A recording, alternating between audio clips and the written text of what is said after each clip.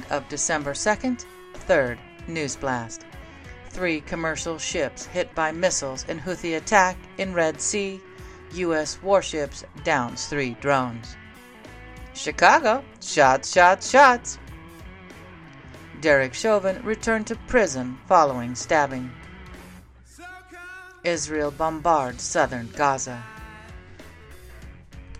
Supernatural actor Mark Shepard says he's had 6 massive heart attacks.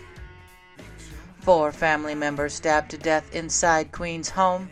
Suspect fatally shot by police. Trump DeSantis holds dueling Iowa campaign events. Egg suppliers ordered to pay $17.7 million by federal jury for price gouging in 2000s. Suspect in custody in killing of 3 homeless men in Los Angeles.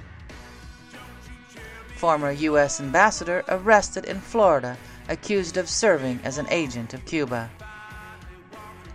Woman found dead in basement of luxury Manhattan building. 11 hikers killed in Indonesia volcanic eruption.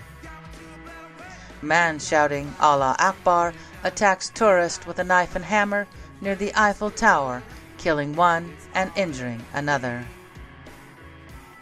Strong 7.6 magnitude earthquake hits near Mindanao, Philippines.